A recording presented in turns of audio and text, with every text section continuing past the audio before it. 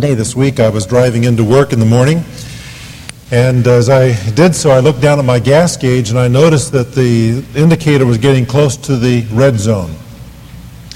And so I said, well, I should stop and get gas, but I think I'm going to wait until lunch and I'll get it then. But by the time lunch came, my plans had changed. I was going out, taking somebody with me, and I didn't want to inconvenience this person and stop and get gas, so I thought to myself, well, I won't get it now. I'll wait till I go out to my appointment in West Minneapolis this afternoon. But you know how afternoons get. Things got real busy.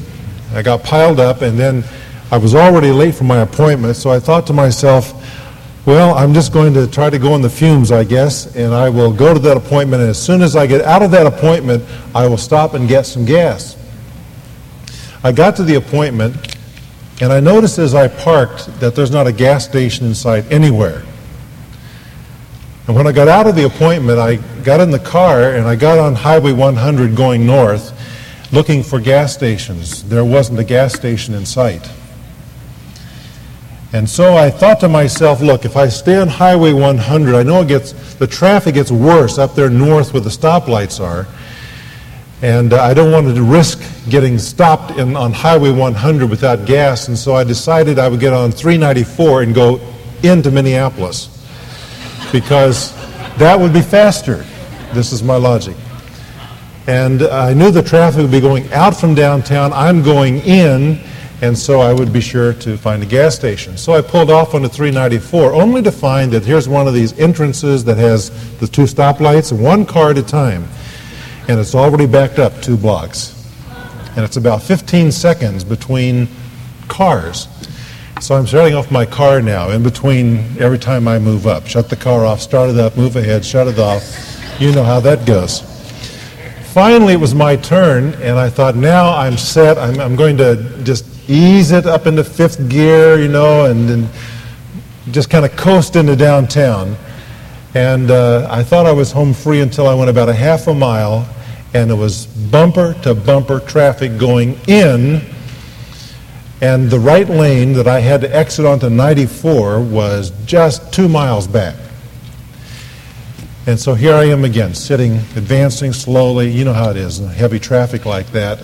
And I kept looking at the gas gauge, and the indicators going further and further and further down into the red zone. The little light comes on. Now, when the light comes on, it will flash for a while. When it comes on, pay attention, right? It is on. So I'm trying to figure out what to do, and there's an exit, a Hennepin Avenue exit, and I thought, I'm going to get off, so at least I don't get stranded on the interstate without gas. That's embarrassing. So I got off, and I thought, I'll find a gas station here in Minneapolis. So I got on to Hennepin Avenue, but it was 5:30 in the afternoon. Have you ever been on Hennepin Avenue at 5:30 in the afternoon? There were 13,353 cars in front of me, and that doesn't count all the rest of them. There are semi-trucks, there are buses, not just buses, the double things, that block traffic.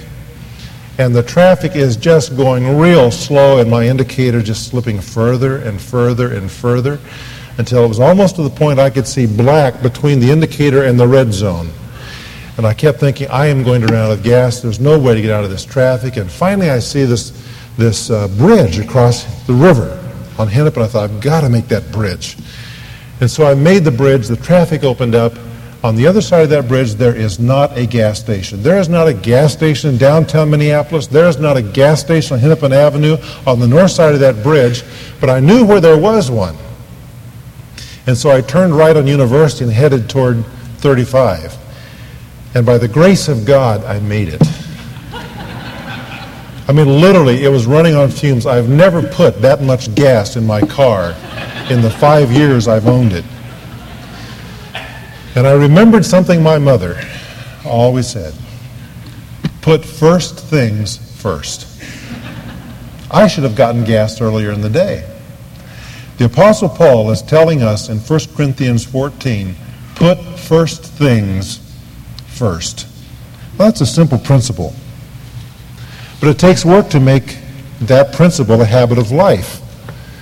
Setting and then maintaining right priorities is one of the most important disciplines of a well-lived life. A friend of mine in ministry likes to say, the main thing is to keep the main thing the main thing.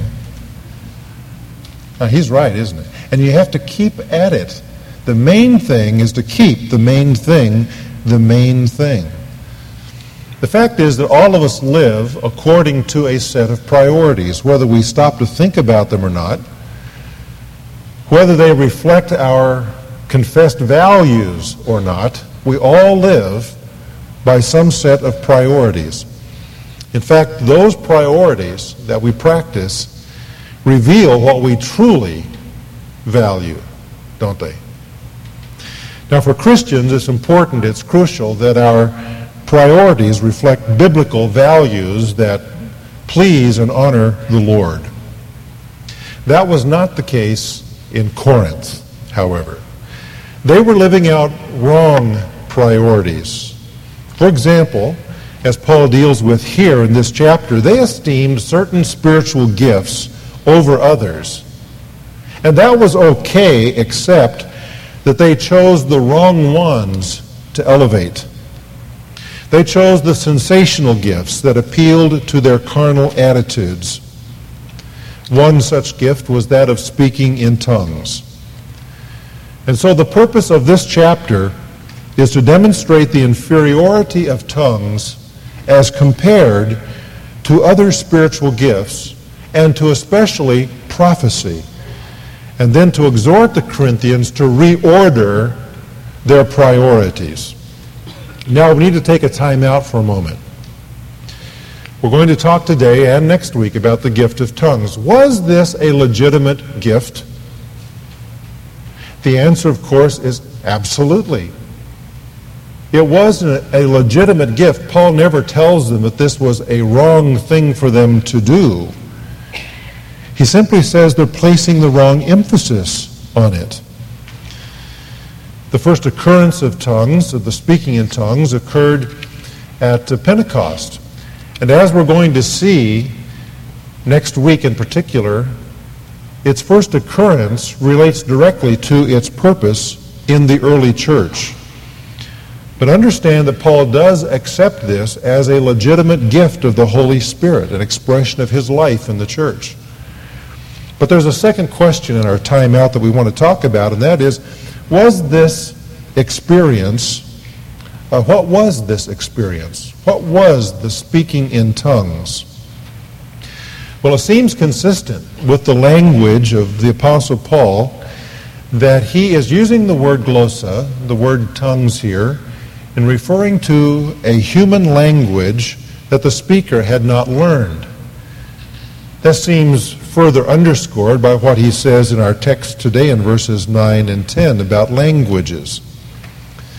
Paul uses the word glossa here a number of times and a few other times in his writings. Whenever he uses it, he always gave it the same meaning. It was a human language that the speaker had not learned.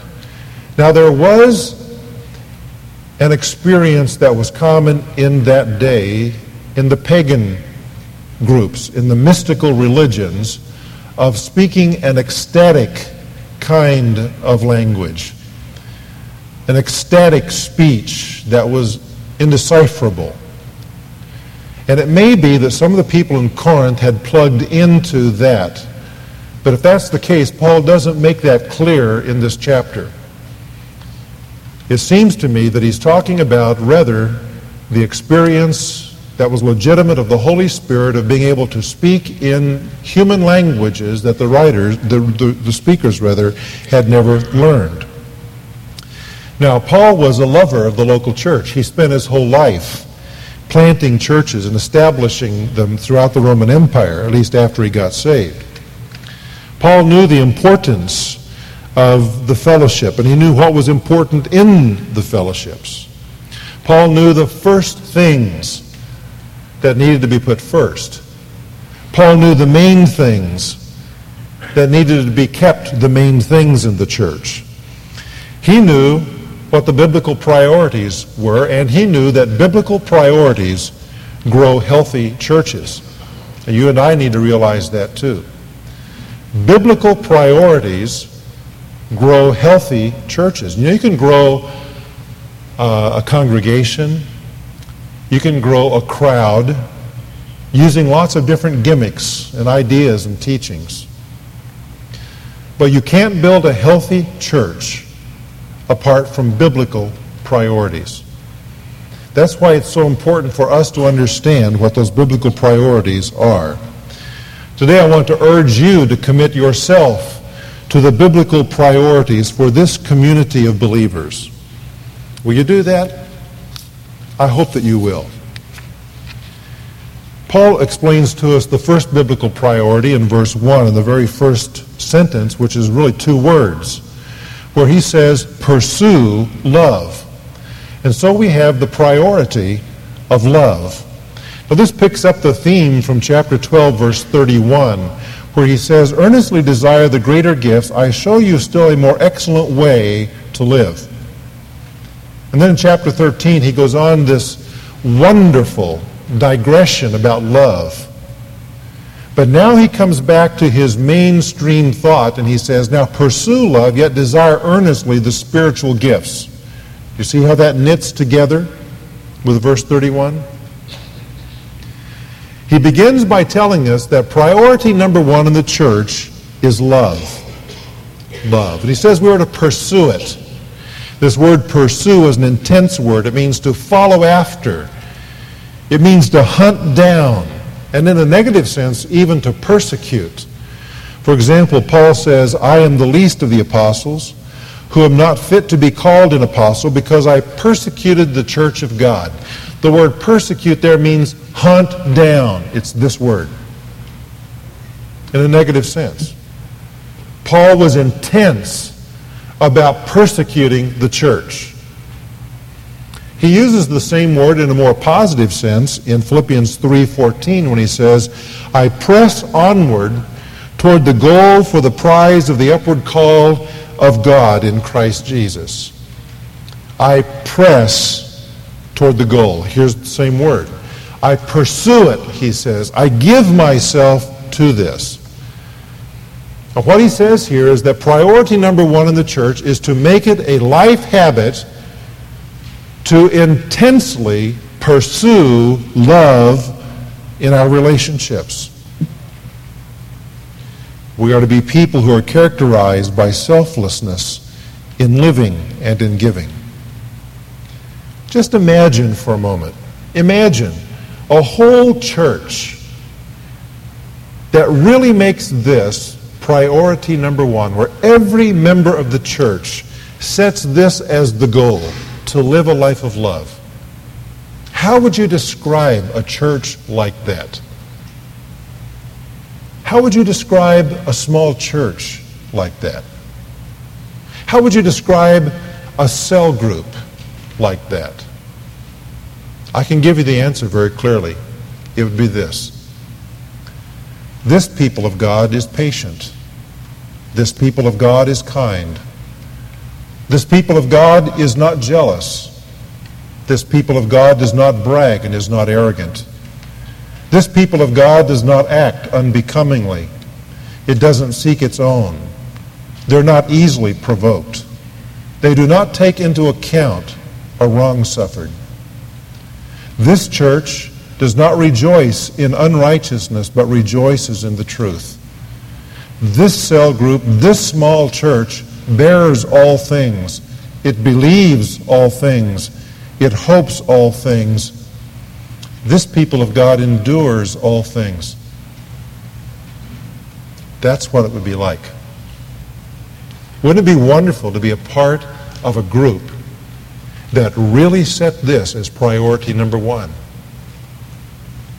Now, we can't do that for everybody else, but we can do it for ourselves.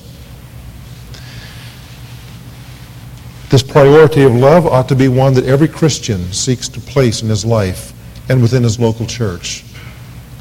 We should ask ourselves questions like, what initiative would love have me to take today?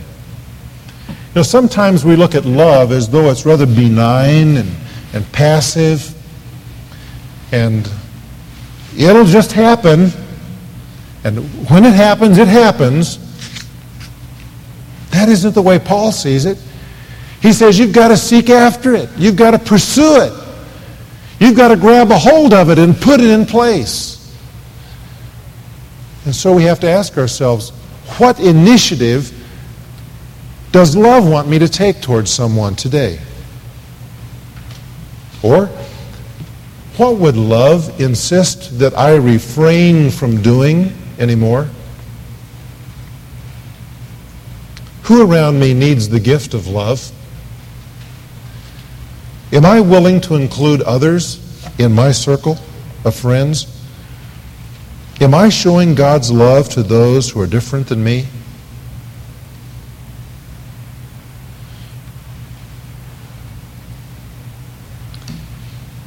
When a group of Christians become so ingrown and enthralled with each other that they can't reach out to somebody else, they've lost sight of this priority and have fallen into carnal living. When a small church gets to the point that it says, oh, we don't really want new people, we like each other, and that small church doesn't go out of its way to greet and to welcome and to embrace new people, it's lost sight of this priority, to pursue love. When a cell group gets to the point of saying, hey, you know, we've gotten so deep and we've learned to love each other so well, we don't want new people coming in. They've lost it. They have lost it. Never ought we to get to the point that we can't reach out and pursue someone else in love. This idea is so fundamental, it's so badly needed in our churches. Some people say, but I don't like what happened. I wasn't consulted about it. But love does not seek its own. It doesn't care if it's not consulted. It doesn't take into account a wrong. Even a wrong, a legitimate wrong, it doesn't take it into account. It forgets about it. Oh, but this is our space. This is my chair. This is the pew we've always sat in. Is that love? Love doesn't seek its own chair. It's willing to give that chair to somebody else, or it's willing to let somebody else use that room if they need it. But these are the kinds of things that even we Christians justify. These are the kinds of statements that we commonly accept as being, well, that's okay. That's just his personality. That's just their thing. Love doesn't put up with that. Love pursues the well-being of the other at personal cost. And Paul calls us here to pursue love. Priority number 1 in the church. Priority number 2 is what he says next in verse 1. It is the priority of prophecy or proclamation. Notice he says, yet desire earnestly spiritual gifts, but especially that you may prophesy. To desire earnestly here is a command to the whole church body. Literally, it means to boil over with desire. It's the idea of being zealous for something.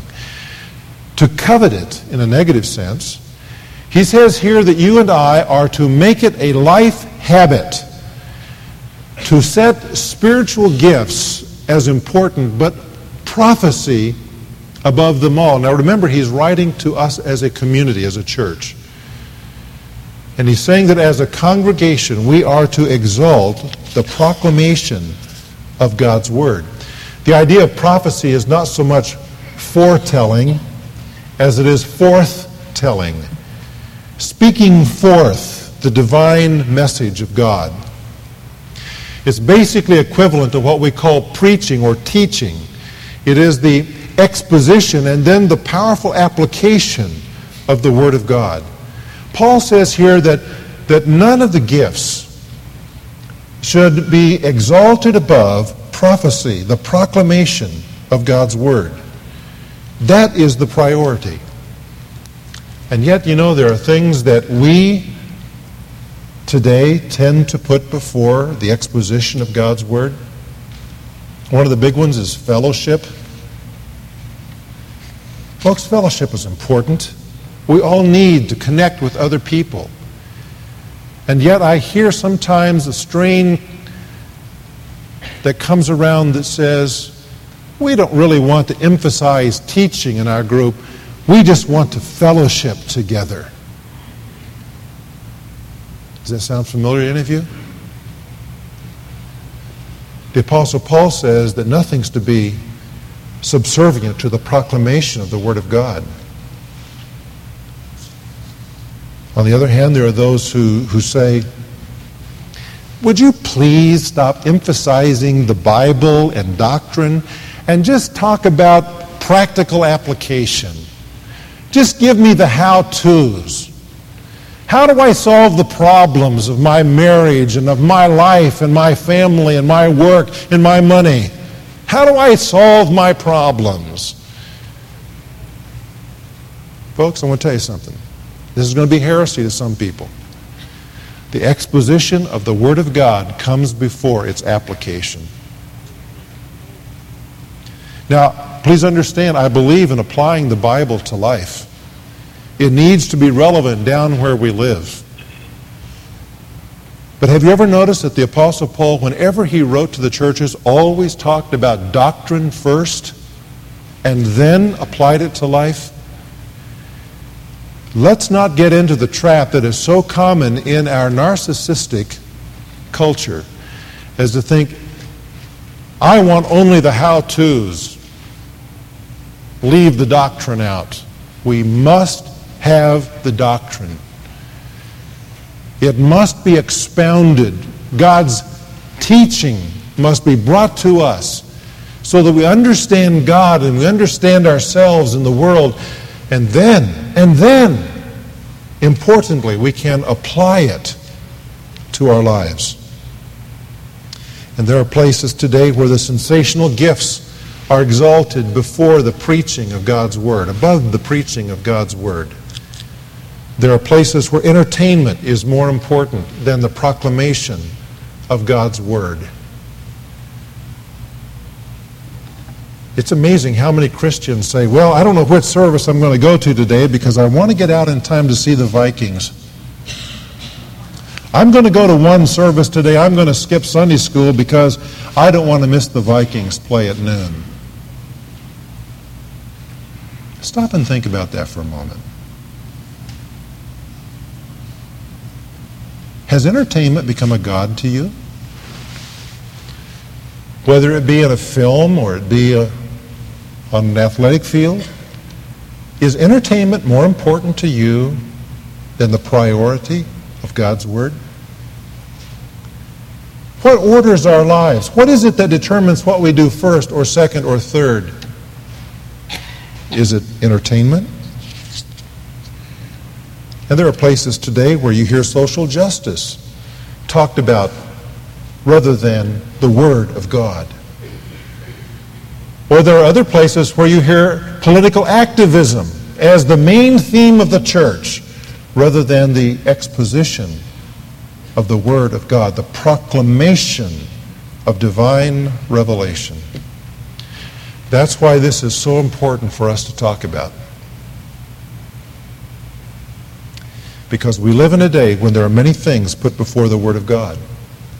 No wonder Paul said to Timothy 1900 years ago, I solemnly charge you in the presence of God and of Christ Jesus, who is to judge the living and the dead, and by his appearing in his kingdom, preach the Word. Be ready in season and out of season. Reprove, rebuke, exhort with great patience and instruction. For, he says, the time will come when they, the hearers, will not endure sound doctrine. They won't put up with it. But wanting to have their ears tickled, they accumulate for themselves teachers in accordance to their own desires, and will turn away their ears from the truth and will be turned aside to myths. If that was happening in the first century, just think where it's at today at the end of the 20th century. This generation wants its problems solved. It doesn't really care that much about doctrine. And what we need today is the proclamation of the Word of God applied to our lives in a relevant fashion. But it begins with the proclamation of the Word. Well, that brings us to the final priority, and that is the priority of edification of verses 2 through 12. As you allow your eyes to go down through those verses, notice how many times the word edify or some form of it is used. To edify means to build a house. It means to build up the church, figuratively. What is it that edifies the church anyway? Well, Paul says in this text, tongues do not, unless they're interpreted. He gives 5 reasons. Verse 2, he says, only God knows then what is said. If a person speaks in tongues without interpretation, only God knows what is said. Verse 4, only the speaker himself is edified, because he feels himself being used by God. Number 3, verse 6, he says there's no mutual benefit in the church unless they're interpreted. Number 4, he says the words have no significance. It's like speaking into the air. Verse 9. And the 5th reason that tongues do not edify the church without interpretation is that it makes the family like foreigners. We're like barbarians to one another. We can't understand each other. Verse 11. Tongues do not edify without interpretation, he says, but the proclamation of the Word of God does edify. And it exhorts, and it comforts. So make it a priority.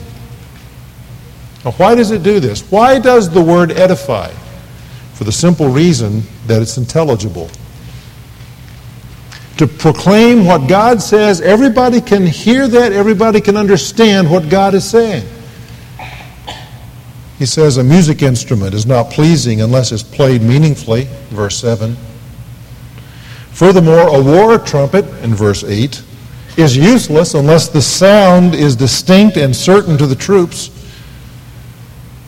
So he says you need the clear proclamation of the Word of God for an intelligible message from God.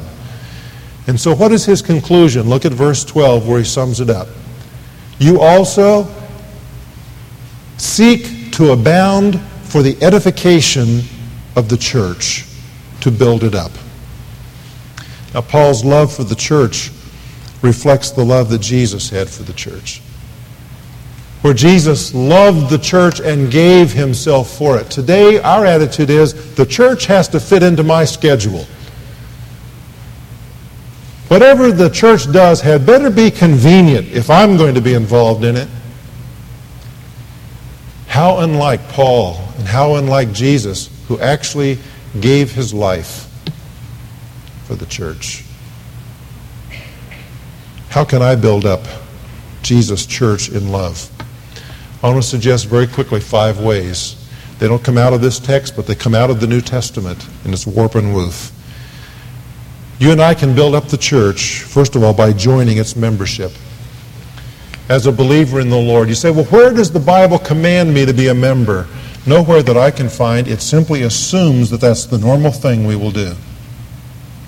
Just as the Bible does not anywhere defend the existence of God, it simply assumes the existence of God. So likewise, when it comes to membership in the church, the Bible assumes that a Christian will be a member of the church, a member of the body. It is an assumption. Every one of us ought to be a member of a church somewhere. I didn't say an attender, I said a member.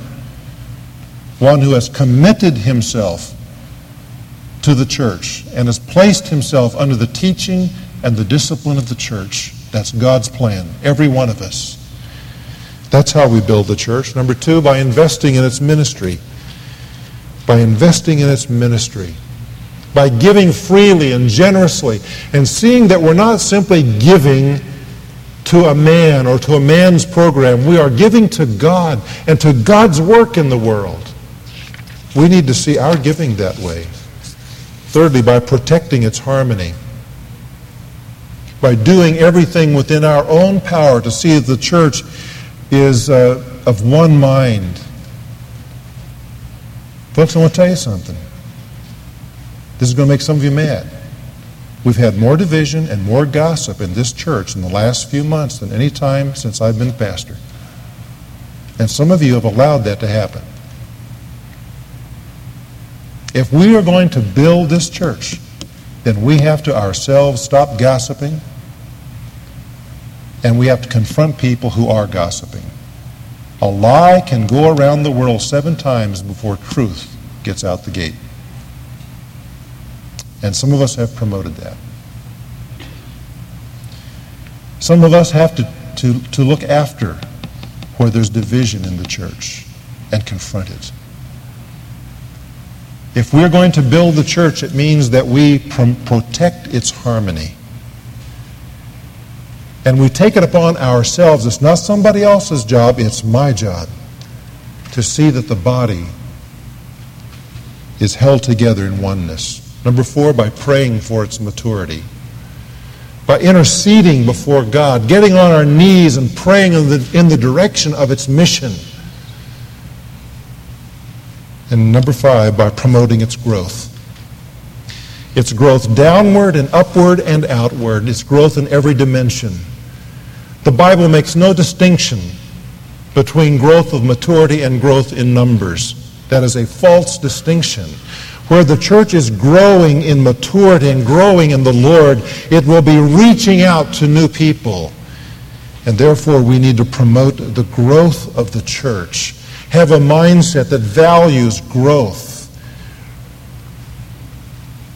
So what's important in the church? Priority number 1, love for others. Priority number 2, proclaim the word. Priority number 3, edify the church. Do everything that I can to build up the church. And when we do that, the church can be healthy because we're following biblical priorities. News commentator Dan Rather has a way of keeping his professional objectives in mind. He says that he has 3 slips of paper, one in his pocket, one on his desk at work, and one in his billfold. And on that piece of paper is the simple question, is what you are doing now helping the broadcast? I would probably answer his question a little differently than he does. But I would like to take that question in closing and just apply it to me and to you, and to ask ourselves, is what I am doing now reflecting God's priorities?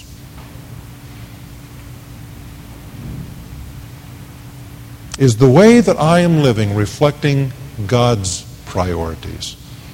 And if not, then we need to put first things first. God help us to do that. Let's pray.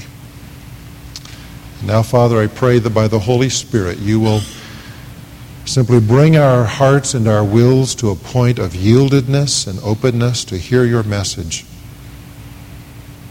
And I pray that you will show us what it means to have your priorities in our lives, and show us the benefit of that. Show us that it's for our own good that we live that way.